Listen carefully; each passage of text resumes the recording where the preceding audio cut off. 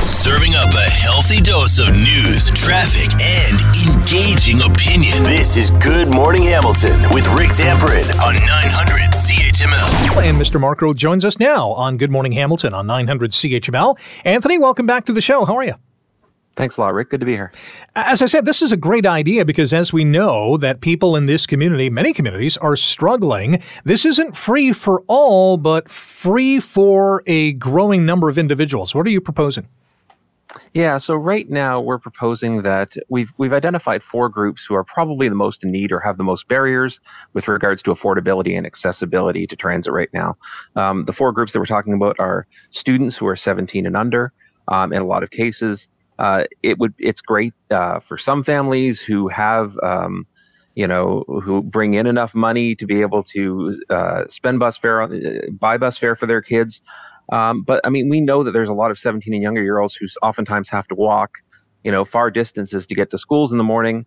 And, in some of the weather, like the cold weather we have today, we know that that's not an ideal situation. And I know that everybody in my generation and up talks about walking, 10 miles each way in the snow uphill to go to school every day.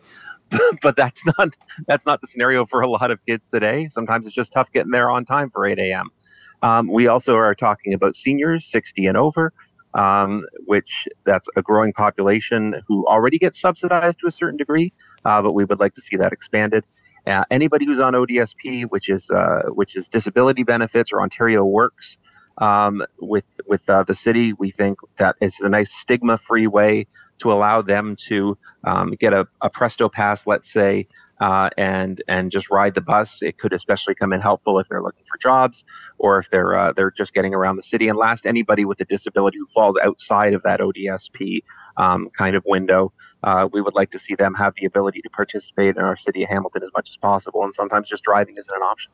Last week, there was a quick conversation at City Hall, and we extended it here on Good Morning Hamilton on 900 CHML about what a free-for-all public transit system would look like in this city. And the director of transit basically said, hey, we'd be wiping out $47 million in revenue. What would your plan look like financially for this city?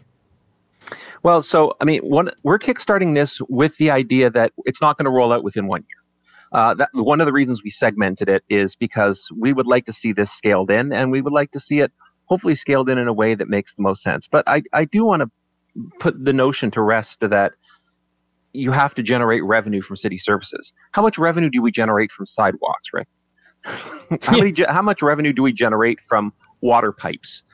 We don't generate revenue from those things, yet we have to have them in a city. So it's really just a matter of where we place our values. The city already subsidizes the HSR 50%, at least 50% of its operating expenses. So what the cost is going to be, I don't think it's going to be as high as people think, because a lot of the people that we're talking about subsidizing these rides for and giving a care fare to wouldn't be riding the bus anyway, because they either can't afford to or accessibility becomes a problem. So it's not like you're losing revenue because you're taking away people who would normally be paying a fare. These are a lot of people who would never be able to either afford to or even think about paying a fare to begin with. So we're just filling empty seats at this point. And I think that the idea of a revenue is not going to be as hard of a hit with these 4 steps as we're taking. But do I love the idea of going to a fare-free public transit for all? I do love that, because I think it's really a matter of the values of some Hamiltonians. Think about the idea that, might you have to pay an extra, say, $100 or a couple $100 on your taxes, but you don't have to buy a second car anymore. And think about some of the savings, and think about some of the investment into the environmental changes that we need to make in the city in terms of public transit, not having the amount of cars on the road and all of those different things.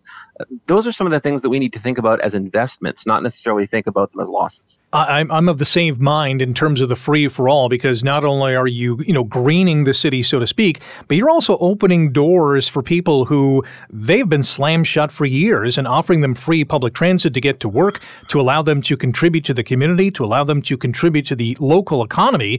I think is, at the end of the day, sometime down the line, I'm not sure how long, but it's going to pay for itself. And I think that is going to make our city a much better place. Anthony will have to leave it there, but appreciate your time this morning, and best of luck next Monday when you present your pitch to city councilors.